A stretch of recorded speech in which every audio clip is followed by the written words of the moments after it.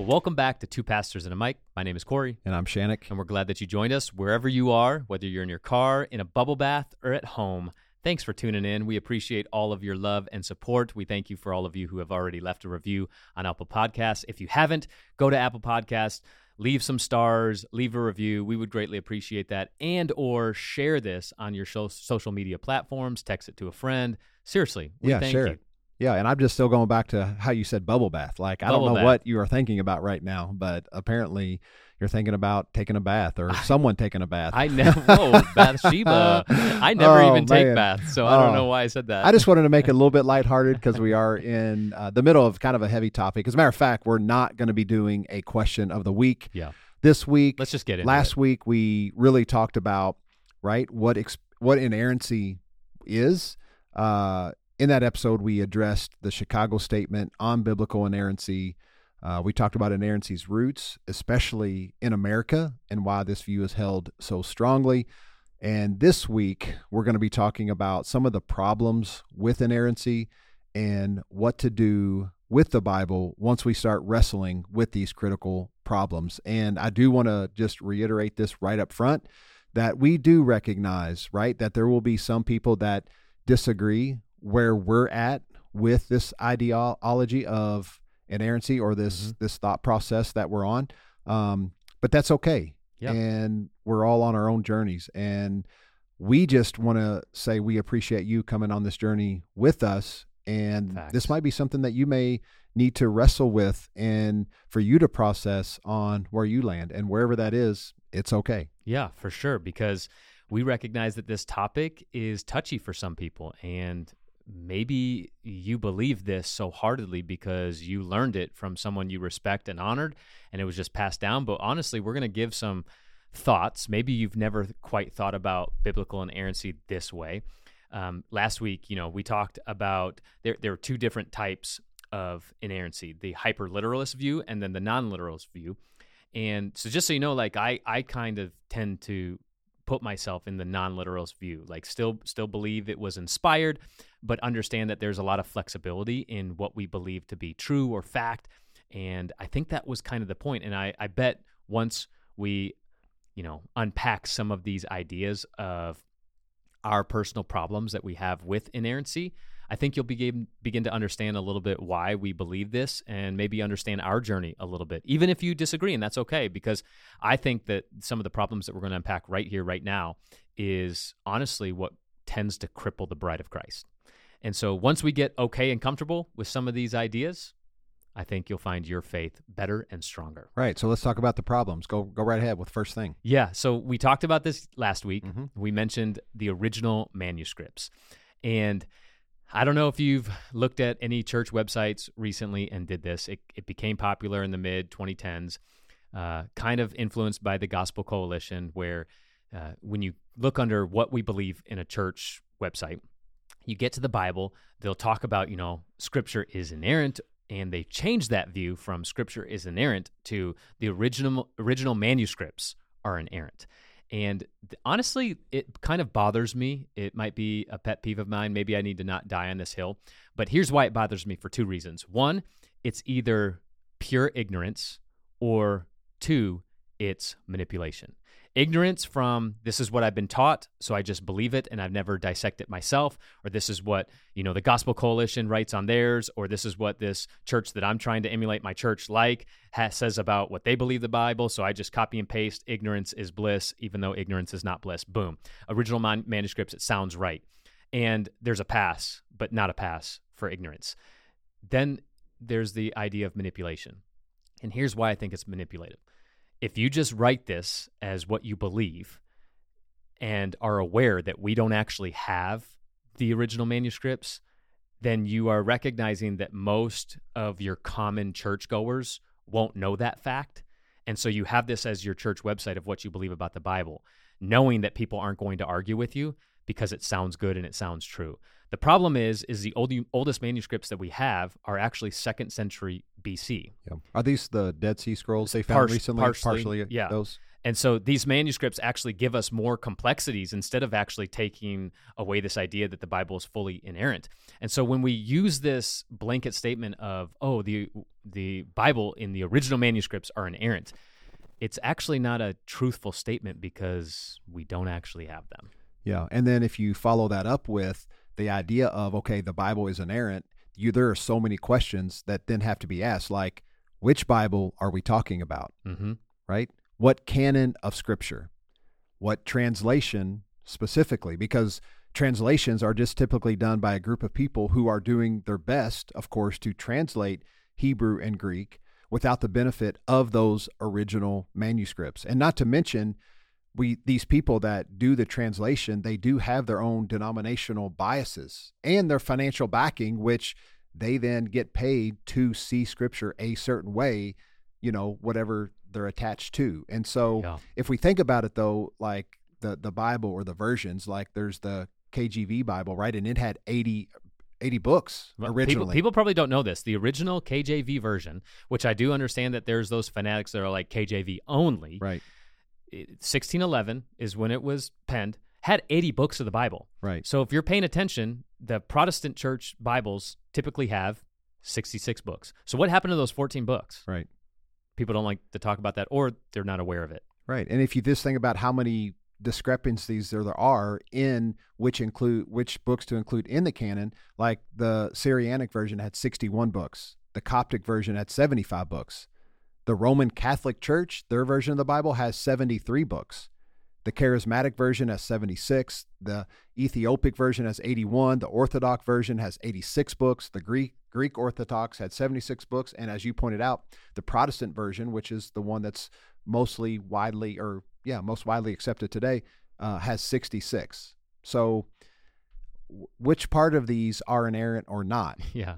What about those 14 books, usually called the Apocrypha, which was removed recently? And by recently, I mean just over the last couple hundred years. So yeah, which book? That's a great perspective. You probably never heard that before. Then you always hear this argument. What about 2 Timothy 3:16? And this is one that my mom always brings up. Paul is writing to his protege Timothy. He says, all Scripture is inspired or God-breathed. There's a lot of different takes on this passage of Scripture. But again, we have to ask the question first, is what Scripture is Paul talking about? Because the Bible that we know today didn't exist. Paul wasn't aware that he was writing Scripture, let alone the fact that Paul never read the New Testament that we have today. So he most likely was talking about the Torah or the Old Testament that you have today that includes the Psalms and the Proverbs and the major and minor prophets. So we have to ask that question. Which Scripture is he talking about? I know one of my mentors, I'm not going to say his name because I don't know if he wants to be put on blast, but he always talks about when you bring up this thing that Paul said all Scripture is God-breathed, he said, well, yeah, some Scriptures are God-breathed and some Scriptures aren't. Right. And you have to decipher what aren't because as we're going to unpack here in just a couple minutes, there are some discrepancies that you have to address. Also, the reason why he says that is because in the Greek language, the word is not in the translation. So really that version or that Scripture actually says all Scripture God-breathed is useful for correction, teaching, edification. So that means that there can be room that maybe there are some Scriptures that are written that God didn't actually breathe them. Bam. Also, inspired does not mean without error because human beings are God-breathed, yet no one claims that we are inerrant. Just a thought. That's something to really ponder, for real. Ponder. We can move on. We can move on. We'll just drop little nuggets and let you just wrestle with that one. So then we have to, what you just said, unpacking 2 Timothy 3:16, is how do we define an error? And how many errors does it take for us to question this whole ideology about inerrancy? At least our hyperlistic literature or hyper-literal view of inerrancy, which is often taught in American seminaries today. Does it just take one error? 100 errors? Like how many errors? What kind of error? Right. Because there are some errors that if you just read, and we'll address some of them, are easy to explain, easy to say that's not really an error. There are translation errors, which are common because, Greek is a dead language. So, of course, you're going to get differences in what people a few think grammatical errors and with that and stuff like that. Yeah. Absolutely. So here's a couple of examples of what we mean by how many errors does it take. Or how was an error defined? Or how was an error defined? Yeah. So Paul claims that the Old Covenant, or the scripture that he was quoting in 2 Timothy 3:16, he says in Hebrews 8:7, quote, "For if there had been nothing wrong with that first covenant," or the Old Testament scriptures, "no place would have been sought for another," meaning his New Testament scriptures, which is really just Jesus.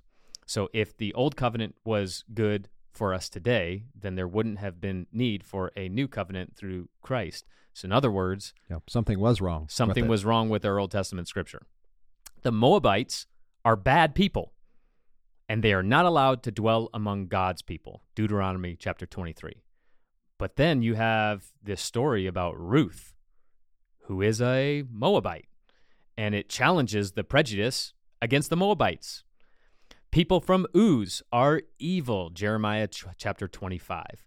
But then again, Job, a whole book of the Bible. A man from Uz who is labeled the most blameless man on earth. That's a scripture verse we just quoted. So are all people from Uz evil or not? You have to wrestle with that. Yeah. No foreigners or eunuchs are allowed within the church, Deuteronomy chapter 23. But then an African eunuch welcomed, and not only welcomed, baptized into the church in Acts chapter 8. So which is it? Are they allowed or not?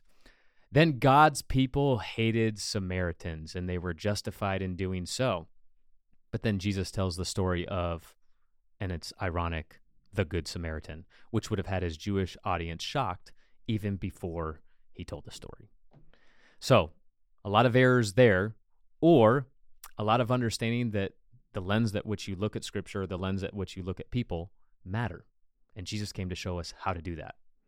So we can go through more inerrancies if you want. Yeah, well, I think more errors. Yeah, so inerrancy really doesn't explain how the Bible behaves, right? In his book, The Bible Tells Me So, right? He talks about how the Bible, this is Peter Eanes, right? The Bible is written in anthology over 1,000 years ago. So biblical antiquity, ambiguity, and diversity are not just side properties, but windows. Because it's old, right? You think that you can't understand everything, but when you actually look at it very subjectively, we find, right, that there are different orders of creation found in even Genesis chapter 1 compared to Genesis chapter 2. It tells the story a little bit different if you actually dissect it. One story, I think, tells us that animals were created before humans, and then the other story tells us that humans were created before animals. Yeah, and how he put it. So also, not only that, the different takes on Israel's kings in the book of Kings, 1st and 2nd, and 1st and 2nd Chronicles. You think about the four Gospels and how a lot of those stories necessarily don't line up, even though they are about the same event. In the New Testament letters, Paul had these exchanges with James, the brother of Jesus, and they're talking about Abraham, and they actually use Abraham in different ways and in different contexts, right? There are various laws.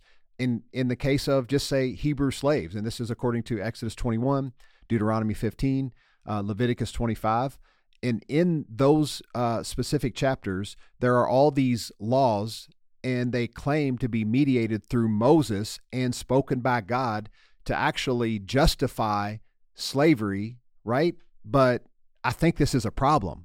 Yeah, it's a problem because all three cases have different things in them in how you deal with slaves. Yet, all three are mediated through Moses, spoken by God. So how can they all be different? Right. So then you have Jewish and Christian approaches to the Bible throughout history. There's flexibility, debate, and dialogue, and how we're going to approach just how we read, right, Scripture and the context and what it means. And then I know one of the things that I usually always go to, this is, I guess, one of those places where there is this blatant discrepancy, because there was this guy, his name was David, and he took a census of the people. And in 2 Samuel chapter 24, it talks about how God, right, wanted him to take this sentence. And then we go over to Chronicles 21, and it attributes it to Satan, Yeah, because same God verse. already told him not to do a census. So which one is it? Is it God or was it Satan that enticed David to take a census among the people? Yeah, because they say two different things. That's not a translation error. That is literally, it was changed. And these are one of those things that I think are really easy to explain away. We talked about this in episode 34 in our transition series on the podcast on how to read the Bible, recognizing that God progressively revealed himself. Mm-hmm. And so Chronicles was written like 300 or 400 years after the book of Samuel. And so they would have had a better understanding of who God is, recognizing, because beforehand in Samuel, they believed that God was in charge of good and evil. Right. Everything. They attribute it to God. Yeah. So that's why they think that God... Even in, was it Job, he gives and takes away. Right. Like everything is attributed to God. Right. And so then they have a better understanding of God 300 years later because he's had more time to express himself and show himself and prove himself. And they realize, oh, wait, God's not the author of evil. Right. So we Satan attribute that to the Satan, which is, again, in Hebrew and Jewish thought, is not necessarily a specific being. It's your ego to them. Again, we can debate and talk about what that means. But it's one place where if you actually look at 2 Samuel 24, they got it wrong. That was an error by saying that God, wanted them to take a census. Yeah. So you have to wrestle with it. And this is why we talked about, just 2 episodes ago about biblical versus Christ-like. If we want a God of peace, you can find him in the Bible. If you want a God of war, you can find him in the Bible. If we want a compassionate God, he's there. If we want a vindictive God, he's there too. If we want a God demanding blood sacrifice, guess what? You'll find him in the Bible. And if you want a God abolishing blood sacrifice, he's also in the Bible. And so that is stuff that you have to wrestle with. That's why it's like, we don't want you to live biblically. We want you to live Christ-like. And those two aren't always the same. And so the real problem with inerrancy, honestly, in my opinion, it's a category mistake. When we, put inerrancy versus errancy, it's not necessarily one versus the other, because sometimes we're not looking at an error in the text, but rather just an ancient way of speaking and understanding culture. And when we voice it one or the other, I think it doesn't actually allow us to dialogue and wrestle with the hard scriptures that we read every single day. And so, I think we need to stop doing that. We need to recognize that there's a lot of analogy. Is that how you say that word? An analogy. An analogy. That's what I meant. And there's a lot of language that uses analogies and metaphors when speaking about the scripture. Peter Eanes uses this example. I thought it was brilliant.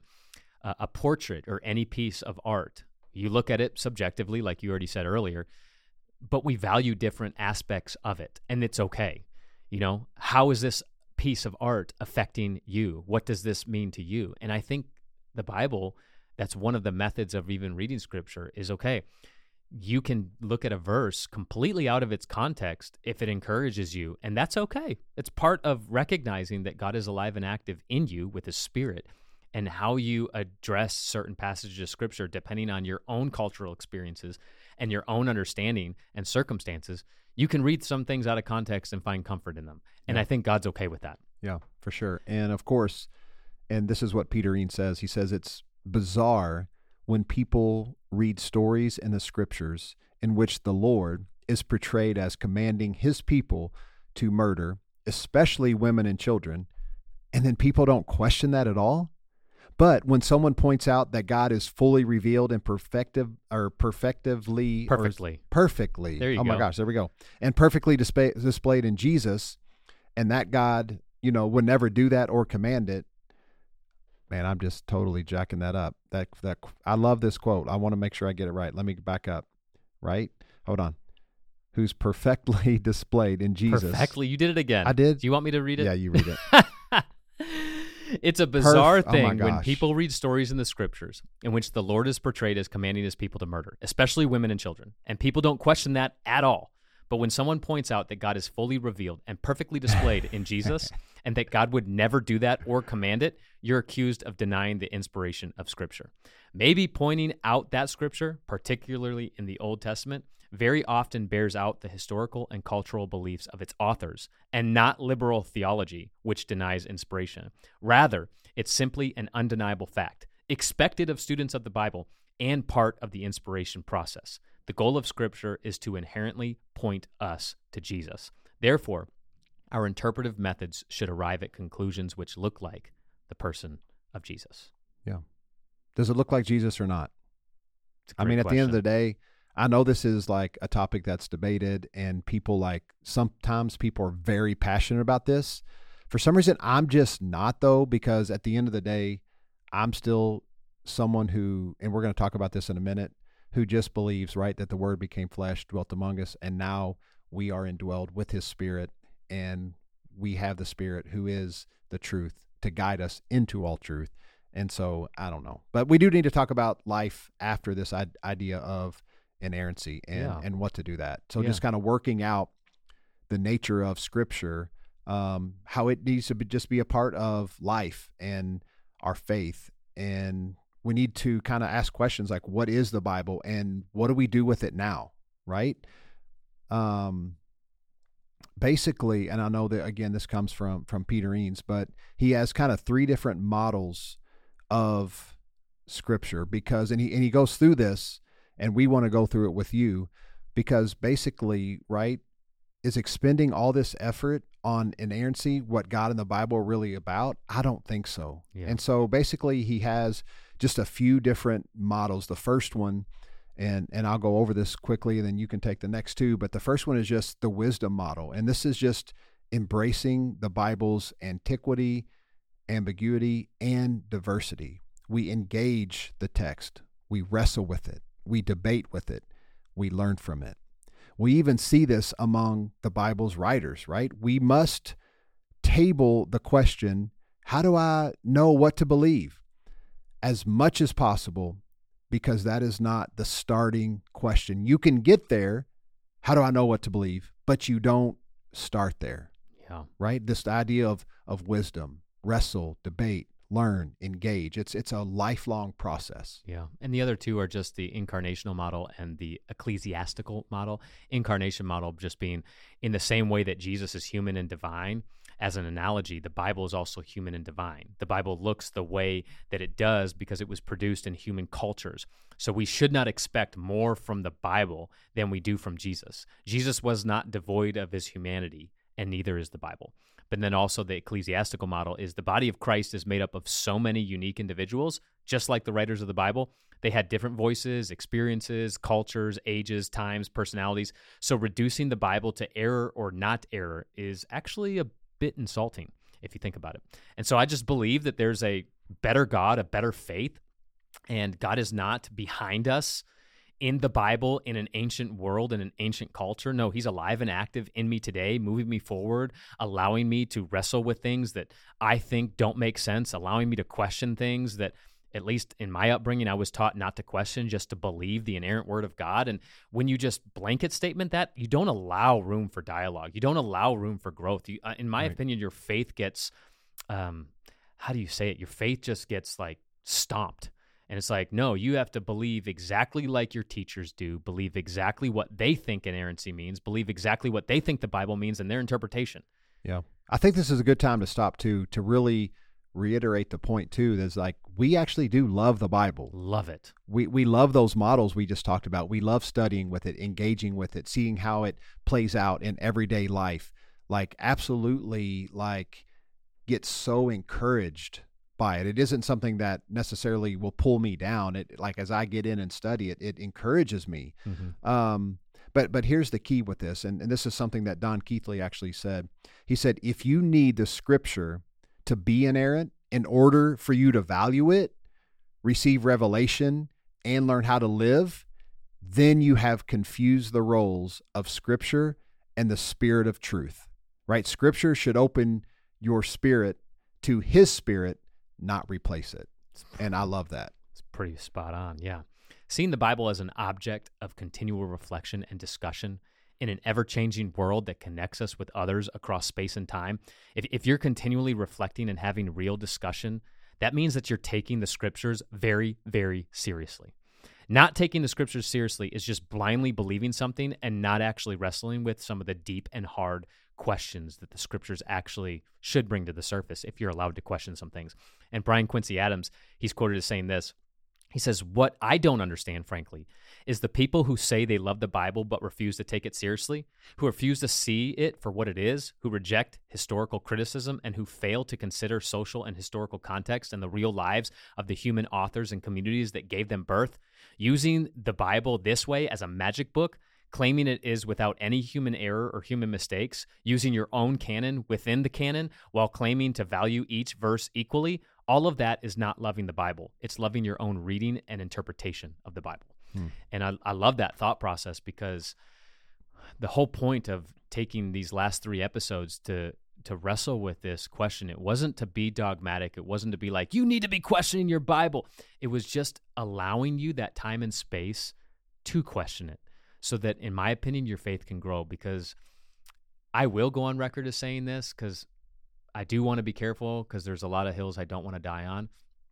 But holding the Scripture as inerrant, in my opinion, is the number one thing you have to let go of to find Jesus as a real and loving and intimate Father. Yeah.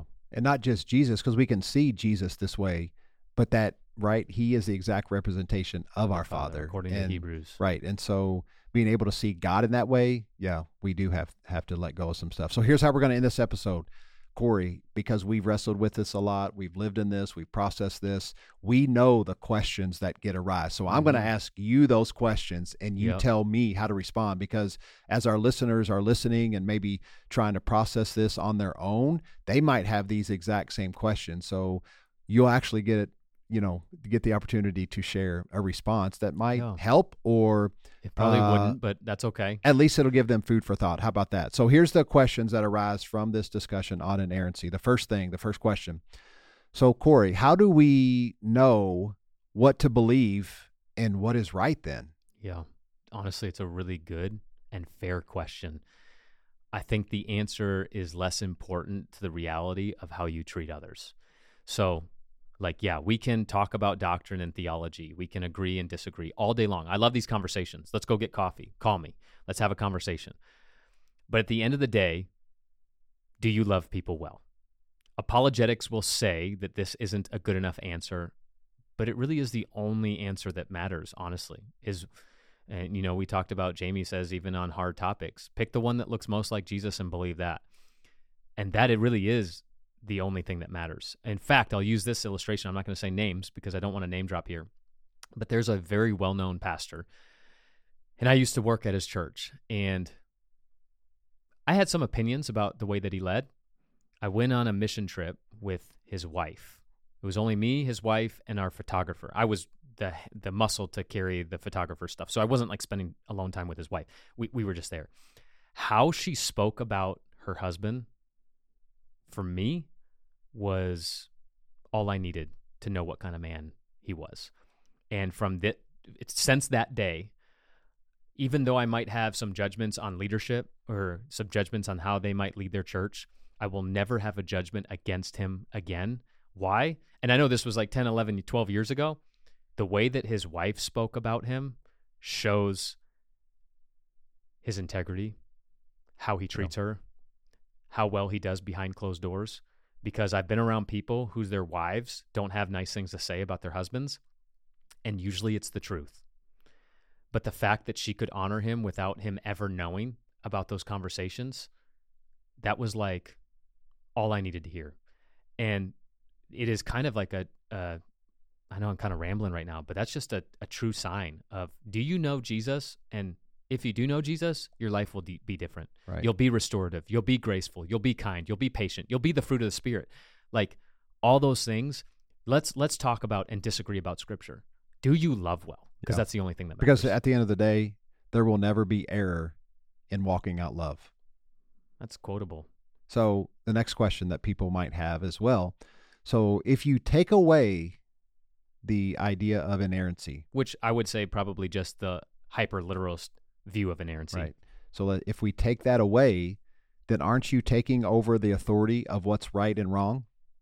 What's true and not true, yeah. And what's true and what's not true? That's, again, another valid question. And I don't want to just dismiss these questions.